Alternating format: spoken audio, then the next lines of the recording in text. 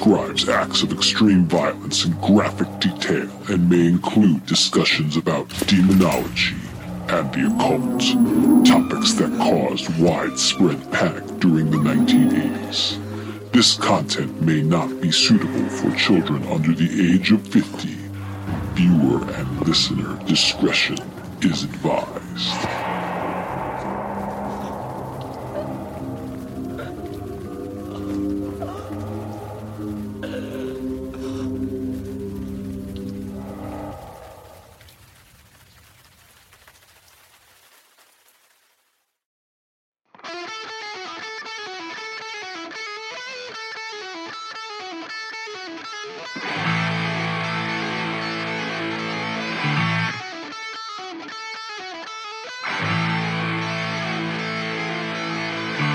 Welcome to The Grog Talk with your hosts, Dan and James.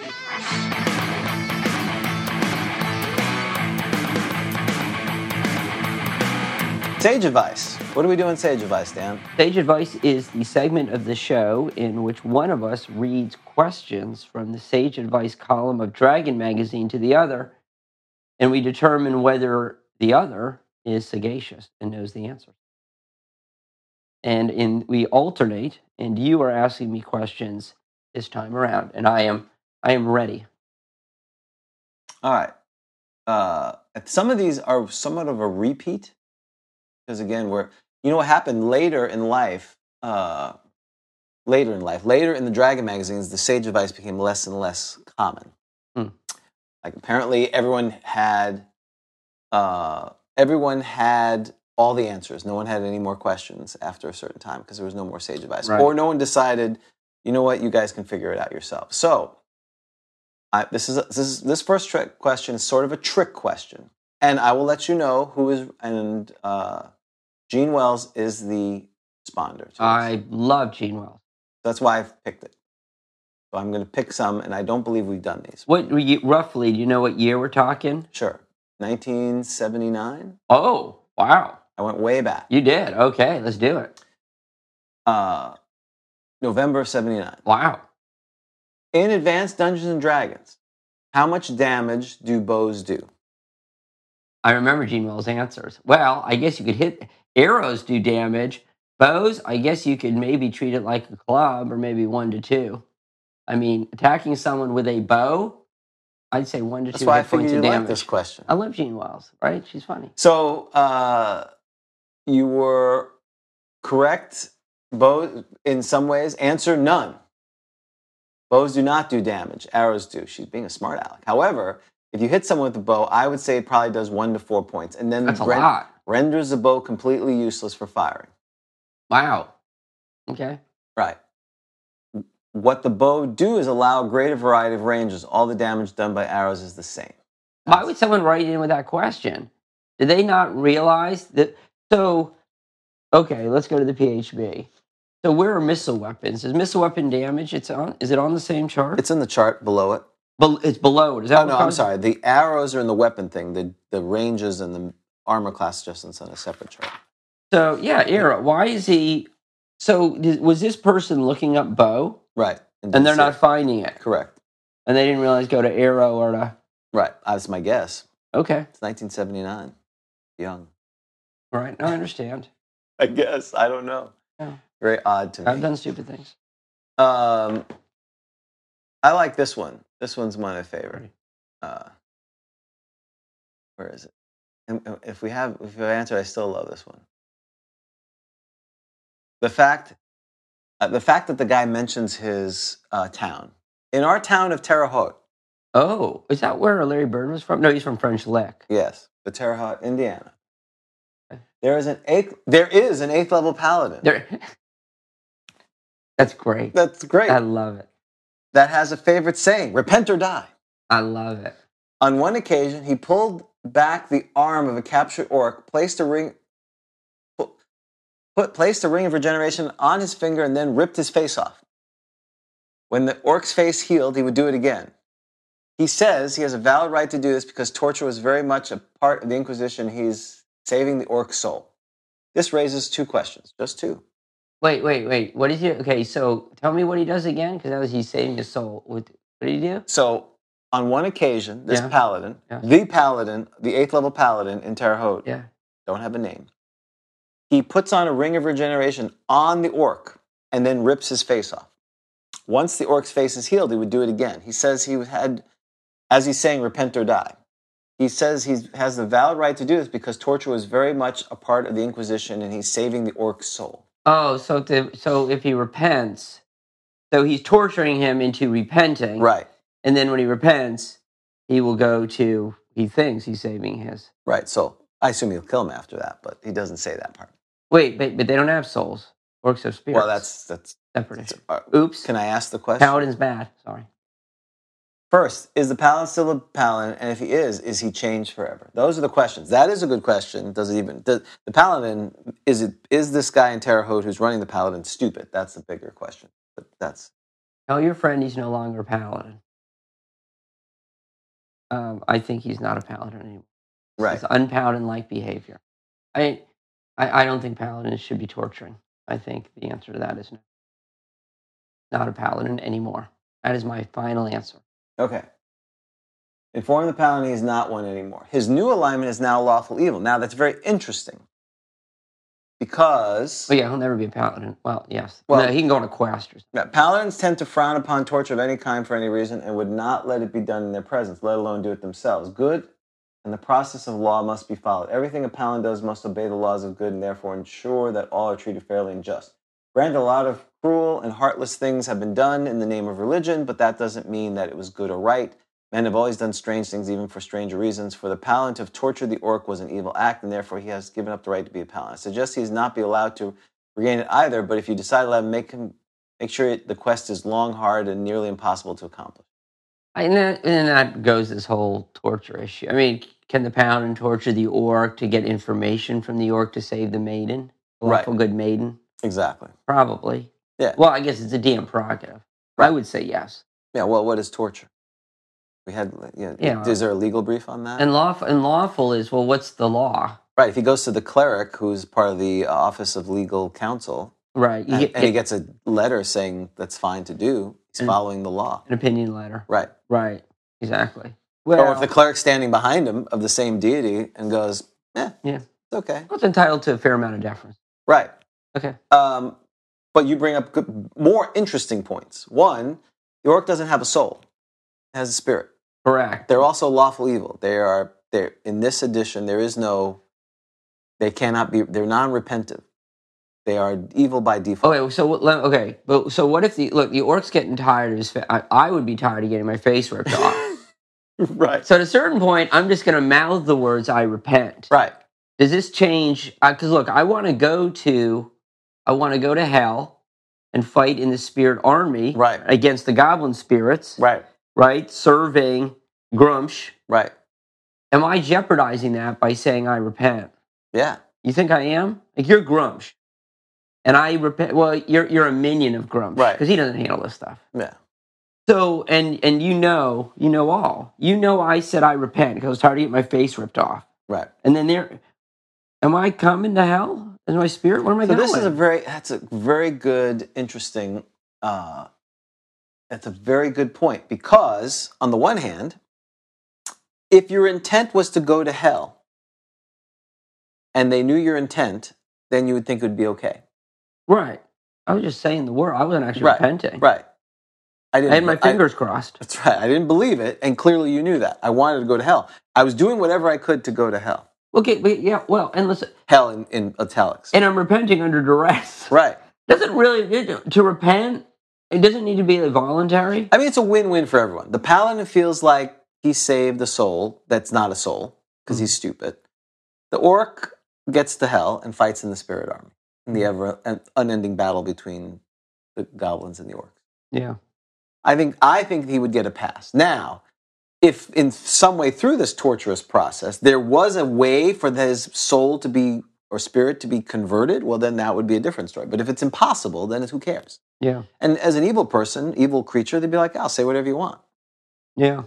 Get what I want. Because where would you go? I mean, if I'm not going to hell, where am I going? Am I going to limbo? Limbo, maybe. No, limbo's Something else? Almost like chaotic neutral or neutral. Oh, okay. Where's is there like just a waiting place? Well, there's really not a waiting place per se, but there's less evil or a different type of Right. evil. Not really, Right. not really the abyss, but it could be is it Arcadia? The one that's neutral evil. Anyway. My God, I could go to lawful neutral. Oh, you could go to Nirvana with the Mordrones. There's all these people. Are either repent or die? Yeah, repent or die.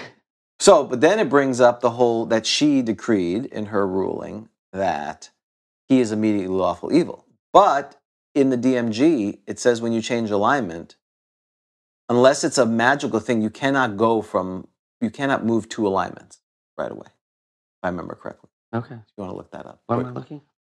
You know what I'm talking about? No. You're just nodding emphatically to Yes, correct. Monster Manual. I'm assuming DMG.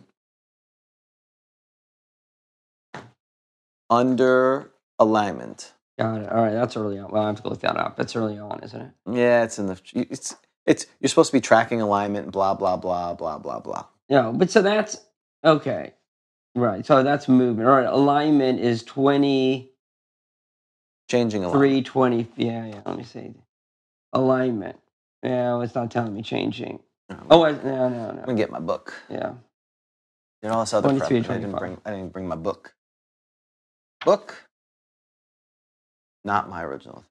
So graphing alignment? Yeah, so that's right. Yeah. We talked about that. Every DM is supposed to be graphing the player's alignment. So hopefully before this. So in other words, so what you're saying is when I say I repent, so you're saying when I say I repent, I'm not acting within my alignment? No, you go under changing alignment. First of all, you're supposed to be graphing it to keep track of it. But then changing alignment, if I recall... Oh, there it is. Yeah, page 25. I recall... next to last paragraph, a glance at the alignment chart will show that radical alignment change is impossible without magical means. If one is chaotic good, it is possible to change to neutral good or chaotic neutral only, depending on the desire or actions. From an absolute, one can move to some neutral-based alignment. This represents the fact that the character must divorce him or himself from certain precepts and views and wholeheartedly embrace other set of values. And human nature is such that without radical personality alteration, such as insanity or magic, such transaction must be gradual. So my point of all this is that she says he would be lawful evil, but per the DMG, oh, yes, he would not become lawful evil. He would be lawful neutral. Right. No, it sounds, okay. Sounds like he's doing this a lot. No, you're right. Or just neutral good, which I would think that's not a good act, so he would be lawful neutral. Right. And because I don't know if it's lawful or not, but that's right. You cannot switch more than one alignment. Right. Naturally. Unless it's a thing. So I was just bringing it up. No, that's right. That's right. It's a slow descent into. Right. Yeah. It's a terrible act that this person's done. Right. But they should not be able to go from where she says lawful evil. So I just bring it up because people may not realize. They may go, oh yeah, that is a lawful evil act. They should be lawful evil. In the DMG, it does not allow that to happen normally. If a player decides to start acting contrary to their alignment, they don't go to the alignment that you dictate. They move towards that. It's like this is not your first grade. Right. You didn't do too well in that quiz. Right. So you're like dropping down. Now you're in the B range. Yes. And you got to do better in the next test. Right. And you can go back to A potentially. Right. But you can't go from A to F. But you do lose your paladin status immediately. Yes. As soon as you're not lawful good, you are done. Right. Okay. Yes, that's right. The paladin. Right. Exactly. The part she's correct is that character is not a paladin anymore. The thing I wanted to mention is that in the DMG, it does not allow from going from one alignment to another that's not on the chart. You have to go. There's a chart that you have to follow, and you can't just bounce back and forth. Save magical means. You're like the union rep. You're like, whoa, right. DM. Right. You like step in. You're like, no. You do not have the authority to immediately change his alignment to lawful evil. Right. I want an injunction for this. Right. We go into arbitration on this one. He is not lawful. He's not lawful evil. We recognize that he fails on the. He's not a paladin anymore. He's stripped pending final judgment, but he should. We do We do have a dispute. We have a grievance that we want to file related to the rendering him lawful evil. Right, because you should write that up for the next flipping and turning, like the grievance procedure for players and DMs. That would solve these. You know what I mean? That might help, right? No. Like, look, because then you just say, as DM, look, you got a problem with my ruling? File a grievance. So that would require session. We don't really had session 0 back in first edition. Now we would have to, because that's when the contract would have to be written, the collective bargaining agreement. We could be like the arbitrators. People could submit their grievances to us. Collective- Hire us. Right. So first, if you have it running a game, you have to set up a collective bargaining agreement between management, the DM, and the players, which are the workers, and they have to unionize. They have to have a vote. Correct. Are you going to fill all this out? Are you like the labor board now? Yeah, so that's right. You'll have to write. The players will have to unionize. Right. They have to file an intent to unionize. Right, and then they'll have a vote. Right. Not everyone may want to be in the union. And the DM probably will have meetings with the players going, you don't want to unionize. This is all the things I can't do for you. If you wanted to be lawful evil, I can't do that. Right. I cannot do that if you unionize. Because these are the rules now, buddy. Right. I got to follow these. Right. Do you want this? Right. Do you want armor class? Do you want weapon type? Right, exactly. Adjustment and armor class? Once we agree to it, that's what's going to happen. Now the paladin... And they'd show videos of this is a union D&D game, and this is a non-union D&D game. And we charge, so there's going to be dues. I mean, they have to pay money for because grievances are expensive. Right. And they go on strike. They need scrub DMs to come or whatever, management. Yeah, there's a whole things that could go involved with that. Is it fair to say that you need to, though, play based upon the ruling of the DM? You file the grievance after you can't stop the game to file a grievance. You know what I mean? The game continues. If we can remedy the problem, we will. Right. But the game continues. The game continues at that point. Again, depending on, obviously the remedy for the players is to stop playing. They can do a work stoppage. Oh, well, hold on a second. And I know it was somebody, right? So Paul mentioned that it's forever, right? It says they lose it. It does say it. It said if a paladin should ever knowingly and willingly perform an evil act, he or she loses the status of paladinhood immediately and irrevocably. All benefits are then lost, and no deed or magic can restore the character to paladinhood. He or she is ever after a fighter. This is on page 22. I thought I saw somewhere, and I know you just read it, I know Gene Wells just said it, but I thought I saw somewhere where you could go on a quest to get it back, but... Yes. But I think that may be in the DMG. Well, that's very interesting, because the Player's Handbook says it's irrevocable. You're done. Right. I really wish we had a PDF to kind of look this up. That would be helpful. I like pawing. You don't like pawing? I do. That is the name of our magazine that Rob does such a wonderful job. Well, maybe somebody on the chat can point us in the direction of if there's somewhere where... I do recall what Paul, and I agree with Paul, that it says in the Player's Handbook, which you just wrote, it's irrevocable. But I also feel like at some point that... Quest? There was some kind of questing. Let me see. I'll look up Paladins. And 18... On page 18 on the DMG. Bold is DMG, I believe, right? Let me see. The Paladin's Warhorse. Well, that's not helping. Oh, that's very interesting. Yeah, I thought you... they mention about how you could get your alignment back, but it doesn't say specifically about... Paladins. Yeah. Apparently you're done. Unless someone points us in... If involuntary, Ron Christian is involuntary changing alignment, the Paladin can do the quest. If involuntary, yeah, what would be involuntary? You get a Helm of Change. Oh, okay. You get a cursed item or something that does. Oh, okay. So then, but this was voluntary. Okay, so you're done. All right, fair enough. Right. Just blew those rolls. Well, now you're just a fighter.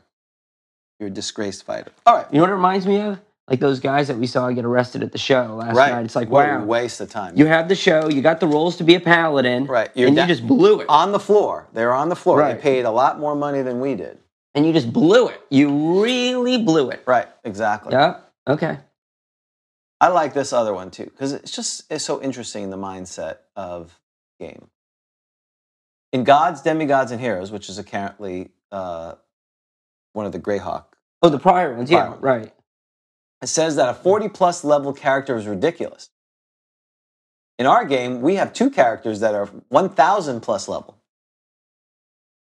This happened in Armageddon, a conflict between the gods and the characters. Of course, the characters won. What do you think about that? What do you think about that? I think that's ridiculous. I think those characters should be immediately retired. Ridiculous. I mean, what's more to be said? Right. Answer, not much. I don't know whether to laugh or cry. I will repeat, a 40-plus level character is ridiculous.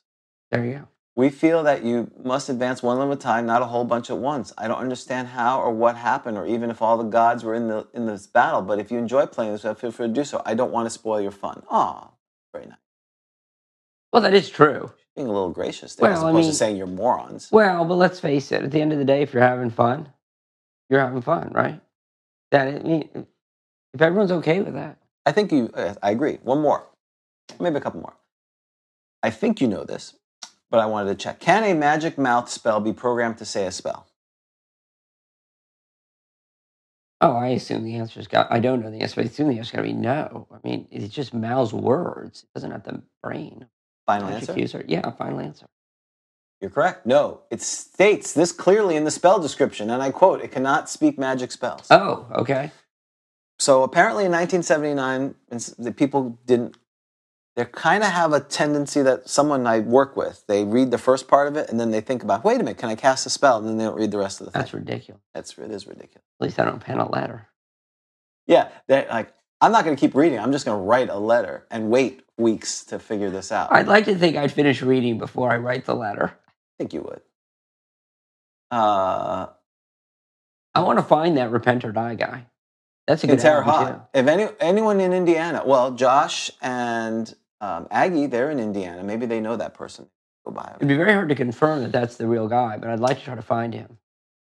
All right, that's good enough. Let's move on. That was some good sagacity, and of course Gene Wells, who unfortunately passed. That was some good stuff there. Appreciate that.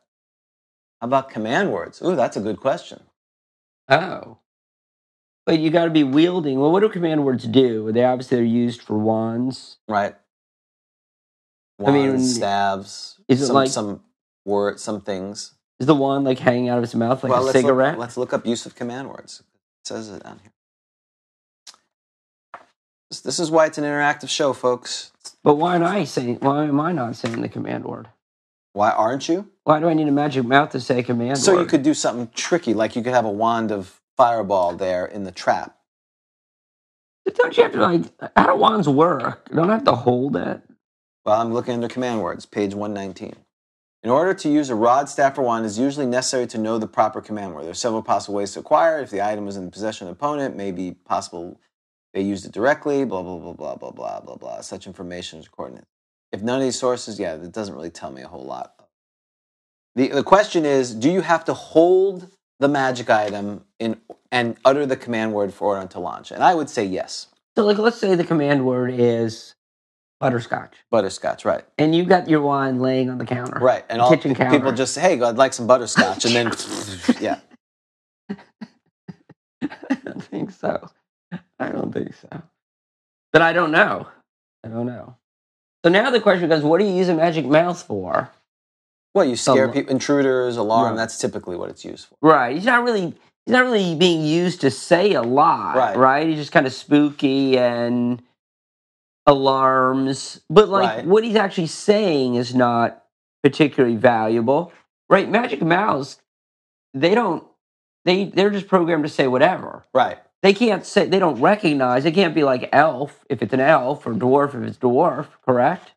They just say a word. Yes, that's right. It's pre-programmed. Yes, it's just a tape, it's a loop, right? Right, exactly. Yeah. But the idea would be if you had a trap with, I don't know, a wand of fireballs there, the mouth would say the word and cause the fireball to go off. Right. I understand, yeah. Or, you have this magic item that requires a command word. So it's haha. But I don't think. I think it would just be easier to have the DM just say that when the trap goes off, a fireball goes off. Correct. So you don't have file a grievance over the magic. How did this happen? Well, and that goes back to, because then you literally have back to the grievance thing. How does that, show me in the books how you could do that. So I have DM fiat. Well, no, that's not acceptable. That's like management prerogative. We don't accept that. I agree. Very good. Very good. All right. So that was that. Now we are ready for the Artifact Roadshow. Did you pre-do this, Dan? The Artifact Roadshow? I am going to pre-do this right now. What do we do in the Artifact Roadshow? The Artifact Roadshow is a segment of the show in which we randomly roll a magic item, and I bring that item to James, who tries to identify the Right. item. And you know what? We're gonna, I'm switching to the miscellaneous items. You're forcing a roll. Well, don't you think? Well, yes. Well, no, I'm not really forcing a roll. It is still going to be random. Okay. And so I am rolling on the table. Okay. I have got the item. Excellent. Do you need a prop? Is there a prop for it? I do not think that there is a prop that I'm scanning. I see some moonshine. I see what looks like some pasta sauce. Right. I do not see an item that I could. That's appropriate for this. Well, because once I go to the miscellaneous items, then, it gets a little bit harder Right. to do, right? Because you just got all of the. That could be a nice patron thing. Actually, please don't send me all the miscellaneous items. I don't have room for all that on my shelf. Yeah, you're really going to end up looking like a creepy addict, don't you? Exactly. Okay. All right. You're ready. I am ready. Welcome to Artifact Roadshow. I'm Jim. How are you today? Hey. So I'm Mel. How you doing? Hey, Mel. Doing great. How you doing? What brings you here to the Artifact Roadshow? Yeah, so so I'm from Terre Haute? Terre Haute. Yep. Repent or die, dude. Repent or die. Have you heard of me? I have. I got a 40th level paladin. Rips face off. My name's Face Ripper. I got a question for you before we get on to this artifact business. So, I would be ripping the faces off of orcs, right? Mm-hmm. So this what I did was, it sounds like the kind of people you meet at a game store and they tell you this stuff, right? And you're like, please stop. So what I would do is I would put a ring of regeneration on the orc, and I'd rip his face off, and it'd grow back. And I keep saying repent or die, and I keep doing it. You know, my DM didn't next, like that. Next. Hey, unhand me. Hello. Oh, sorry. Hello, thanks. Sorry about the disturbance with the last guy. Oh, yeah, no worries. Hi. My name's Gene. Hi, Gene. How are you today? What brings you to the Artifact Roadshow? So I have I have some jewelry. Scratch. I have some jewelry that was gifted to me by my grandmother. Grandmother, very nice. Yes. And I think it might be valuable. It's a little tarnished. Okay. And I was concerned about. I was told that oftentimes it's bad to clean it because sometimes the patina makes it more valuable. And if you clean items, sometimes it actually reduces its value. Well, what history do you know of the item? You said you got it from your grandmother, but you don't. Do you know any of the background of how she acquired it? Yes. So my understanding is that she was an adventuresome woman, which was unusual for back then. There weren't that many female. Right. It was the 70s, and there weren't that many female adventurers at that time. And so she would wear this jewelry. It was, and here it is. Ooh. And it looks, just to let you know what it. Make sure I got my descriptions. So it's kind of thick, as you can see, and it's goldish. And you would put it around your wrist. You see there's a little opening there. Mm-hmm. And so she would wear this as jewelry. And she says it was sort of her lucky charm that she felt that this gave her protection. Oh. If she was ever attacked, that this would give her some sort of protection. And of course, that's ridiculous, of course. Right. But very superstitious, it sounds like. Very superstitious. And so she retired she was very, very, very accomplished. I'll tell you exactly what she was. She retired. You know what kind of profession she was? Yeah, so what my mother told me that... You better shop around.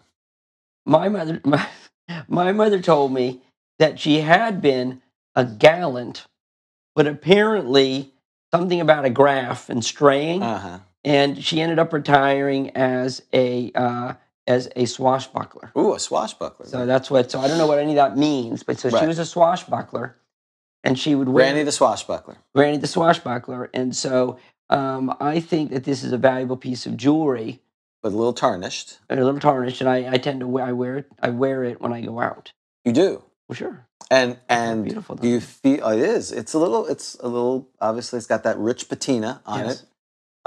Your grandmother was obviously a woman of substance because it kind of dangles off you there. So she was a thick boned woman.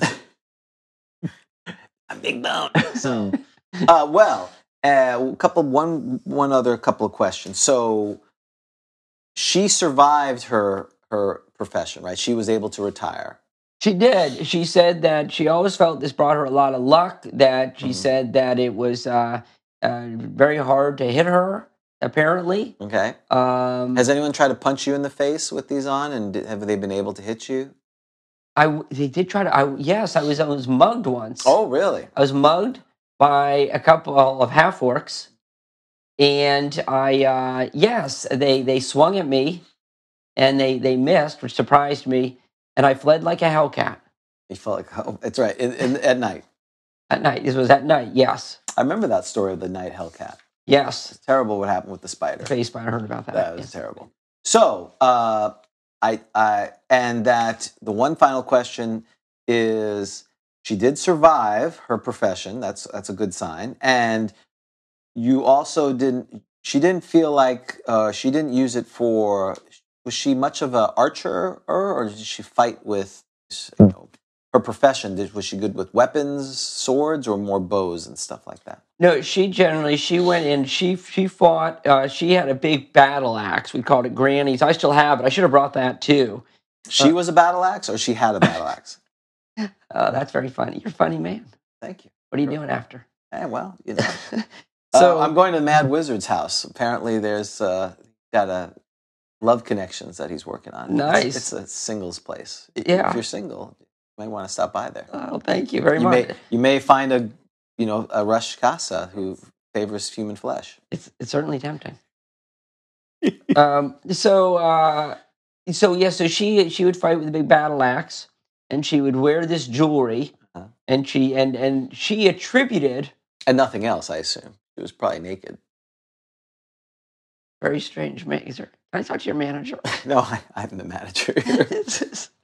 I thought I'm definitely not. Well, based on the back then, unfortunately, like you said, women were forced. Women professionals would have to be forced to wear, like these chainmail bras and pants, whereas men could wear very comfortable tunics and stuff. It was very odd. She didn't have a lot of options. No, that's right. So she attributed the fact that she could retire as a swashbuckler to the fact that she had worn this jewelry, this wrist jewelry. Okay, so may I look at them? Oh, sure. Oh, well, yes. These are it's a wonderful example.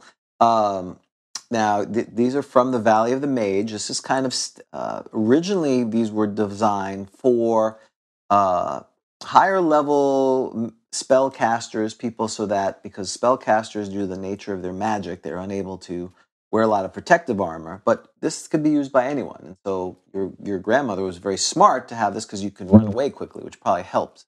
Well, you're not laden down with armor. Probably some of her male peers in their full armor, they got stopped by the Hellcat, where she could run at the same speed as a Hellcat and not captured. Very smart woman she was. Oh, she was indeed. Right. So I would have to do some testing of this to know the actual value. I think I'm pretty clear. So would you like me to swing at you? No, a battle. Do you have a sword I can swing at you with? Well, we have a list of. Actually, I was going to ask you to put on these various armor and then switch between this items and see which one would be able to hit. So maybe there's somebody I can tell you. Maybe there is somebody out. If you've got somebody, I'd be happy to watch a demonstration if you want. I've got the time. Sure. Okay. Take it on out there. Yeah. Well, if we'll bring. We have some interns that will put on various pieces of armor, and actually we'll have one person with the armor on and one person with the this jewelry, and we'll see what happens. So if we do that, we start with someone just having a shield and this armor, and Right. we both try to whack at them after a couple of times. And do we notice a trend that Yeah. So in everyone's professional opinion out there, after being pummeled, right, comes out, right, gets an idea of what his best estimate would be that it seemed to be the equivalent of chainmail. Oh, okay, Chainmail. very good. That's a pretty decent. So I assume you want to know how much this is worth. Well, what is it? I don't understand. I'm very confused. Why were you? Do you think so? Is this because I was told that this was maybe a gauntlet of luck, like a luck gauntlet is what I was told, because she Right. always said it brought her a lot of luck. So were you guys? That was superstitions. I'm very confused as to what just you guys were doing out there. Why were you having people attack that guy over a piece of jewelry? Well, he lost the bet. That's typically what happens. So I got you. anyone who loses a bet, this is what we do to them. It's just a joke. Well, it's not a joke. We also found out that again, the magic users from the Valley of the Mage imbued the Dwemer to allow that these are actually bracers. They're not gauntlets. What does imbued? Imbued, it's right. What does Dwemer mean? I use these terms to show how fancy I am. Yes.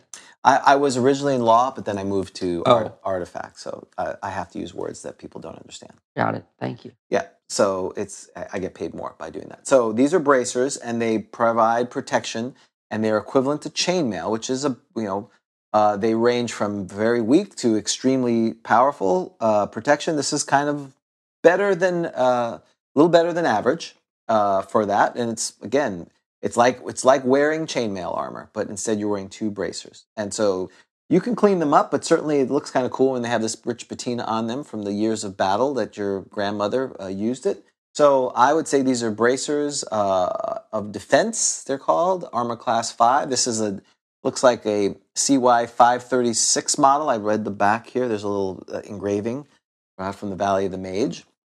So that's, it's a mid-year model. And I would say if you took this to auction, it would be worth about 10,000 gold pieces.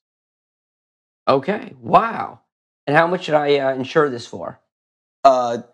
Probably 10,000 gold pieces. And so should I wear? Wow. So should I wear this out and about, like just for if I go out late at night alone? Well, I would. If you're going to wear it, I would probably cover them, because if people realize that they were this, they would try to kill you.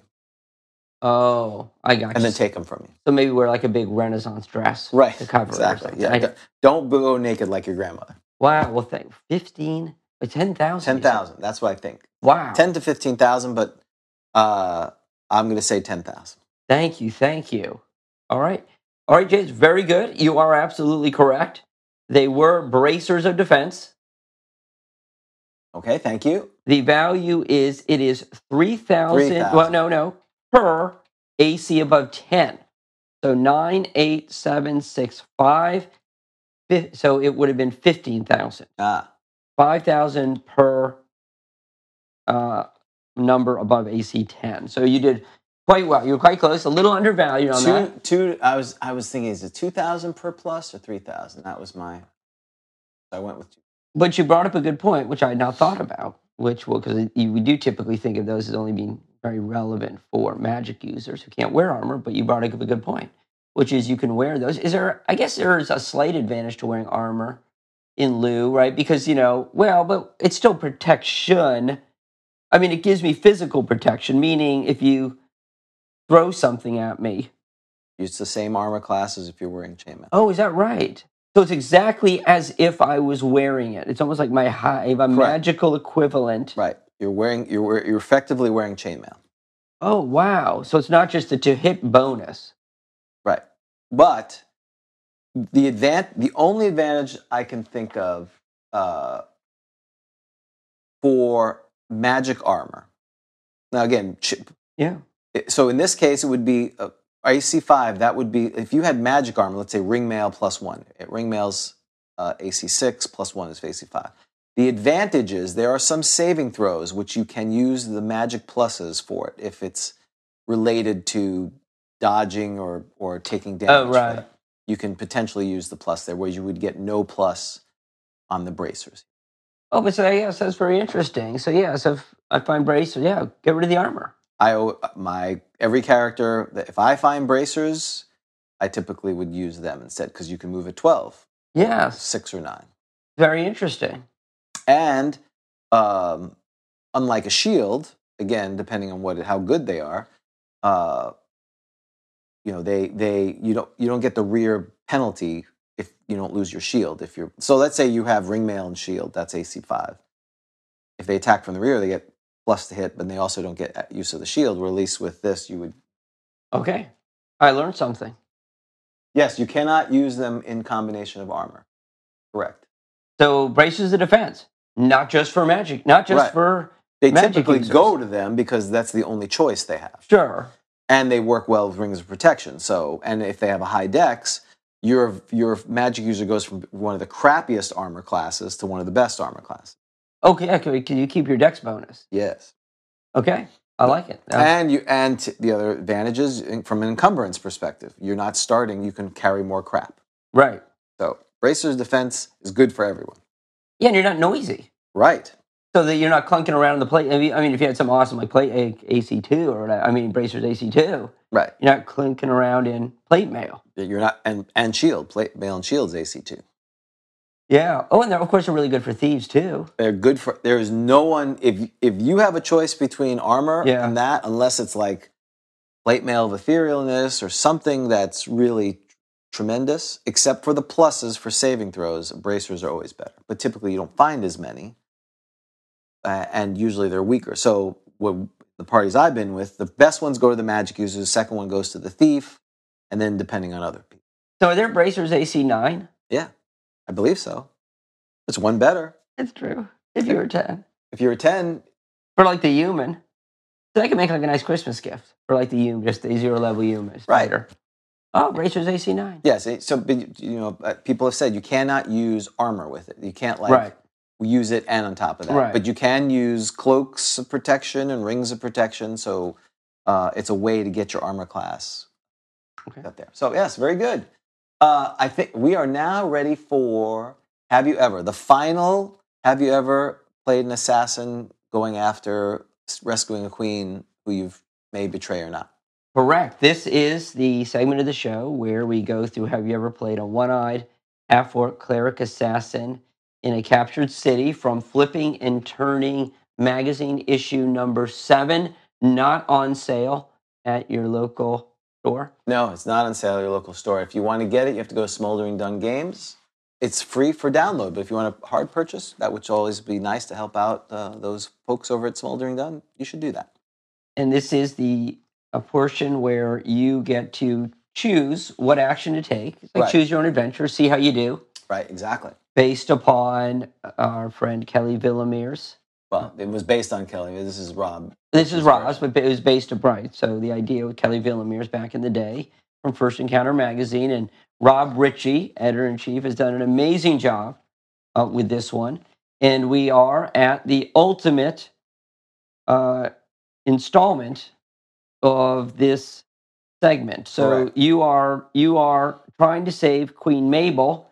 You have infiltrated the dungeon.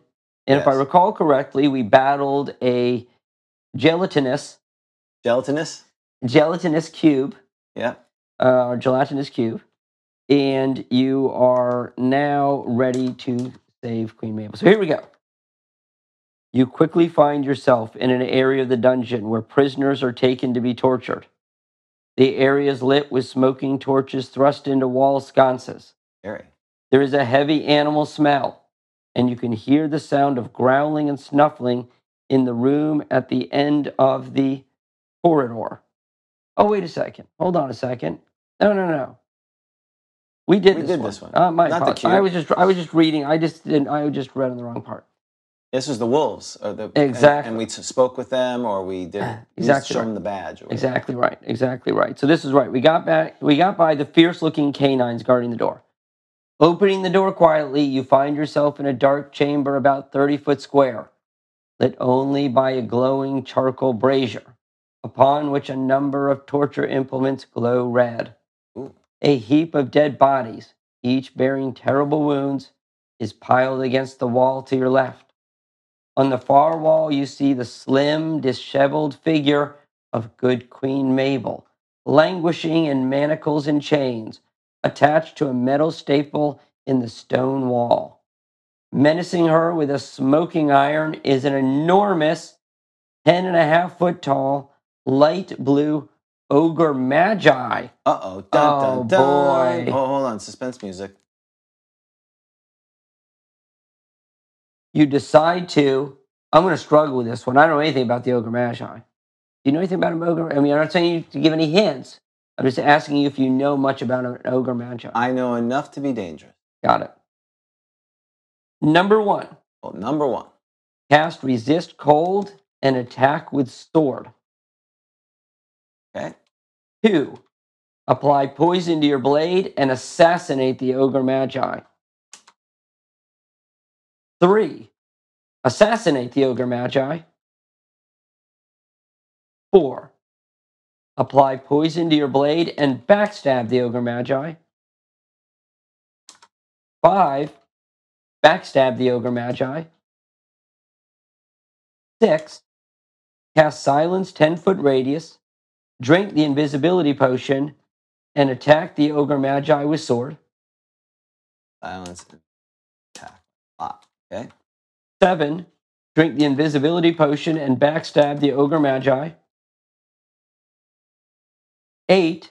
Cast animate dead and attack with sword.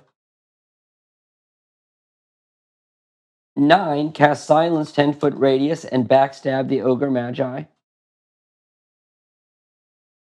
Okay. And 10. The ultimate of the ultimate. Cast silence 10-foot radius.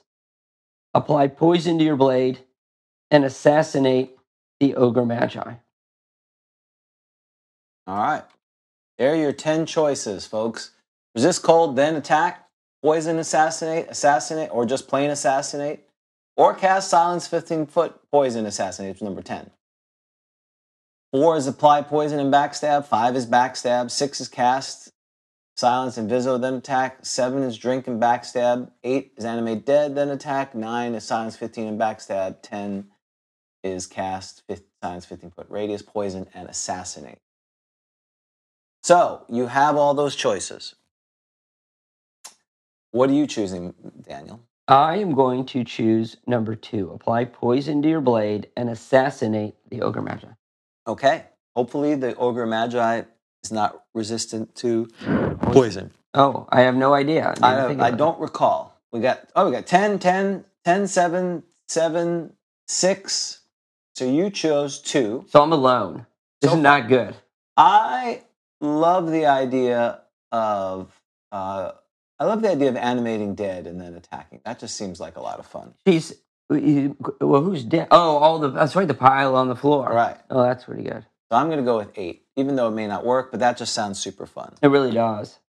So I'm going to go with 8. We'll give everyone a couple more seconds to put their answers in if you want to. This is the final, all right? This is the final one, correct? This is it. So you're so close. We are. But so now, with that, we are ready for the answers, starting with number 1.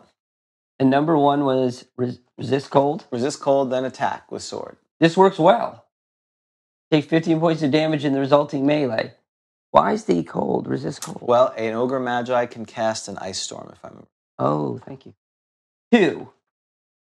This was me.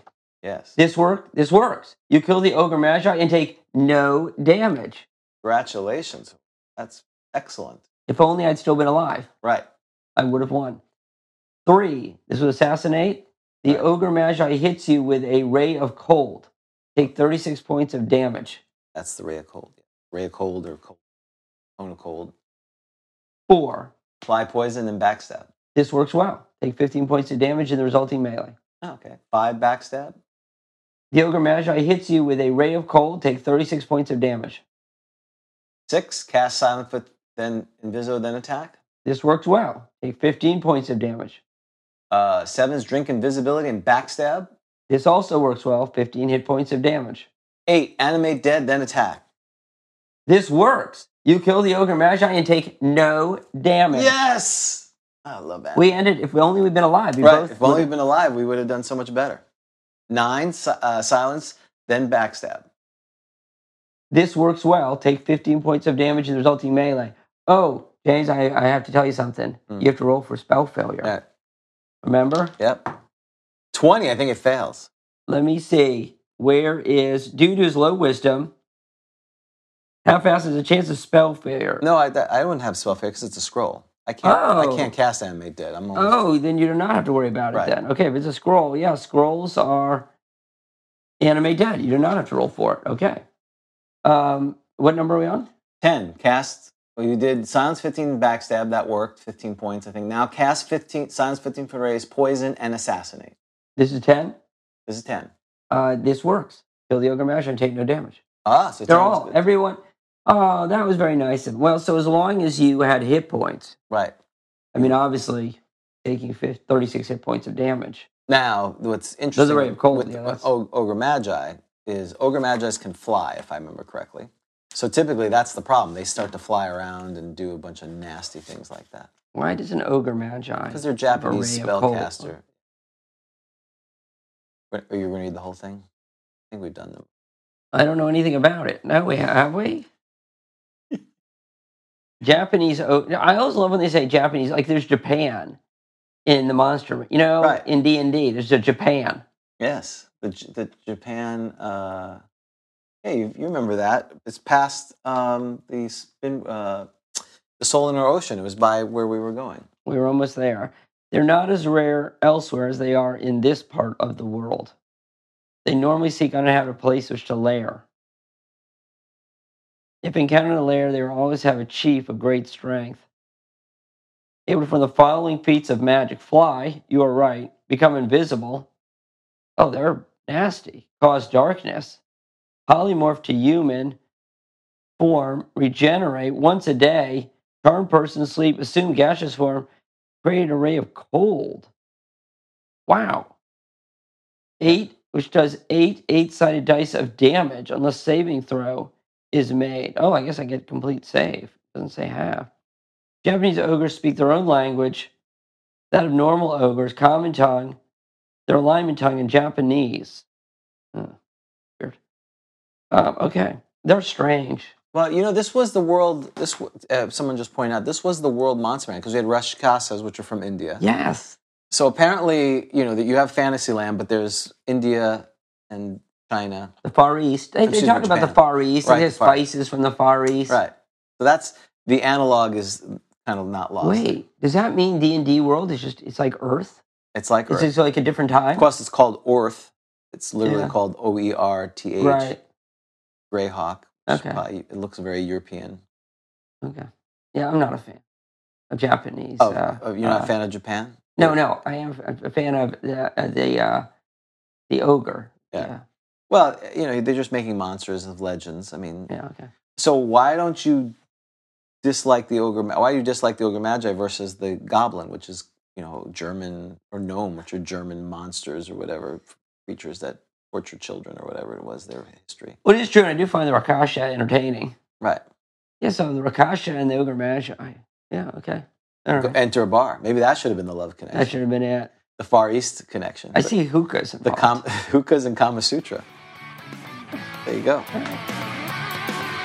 This has been a Bushy Puppy production. All rights reserved.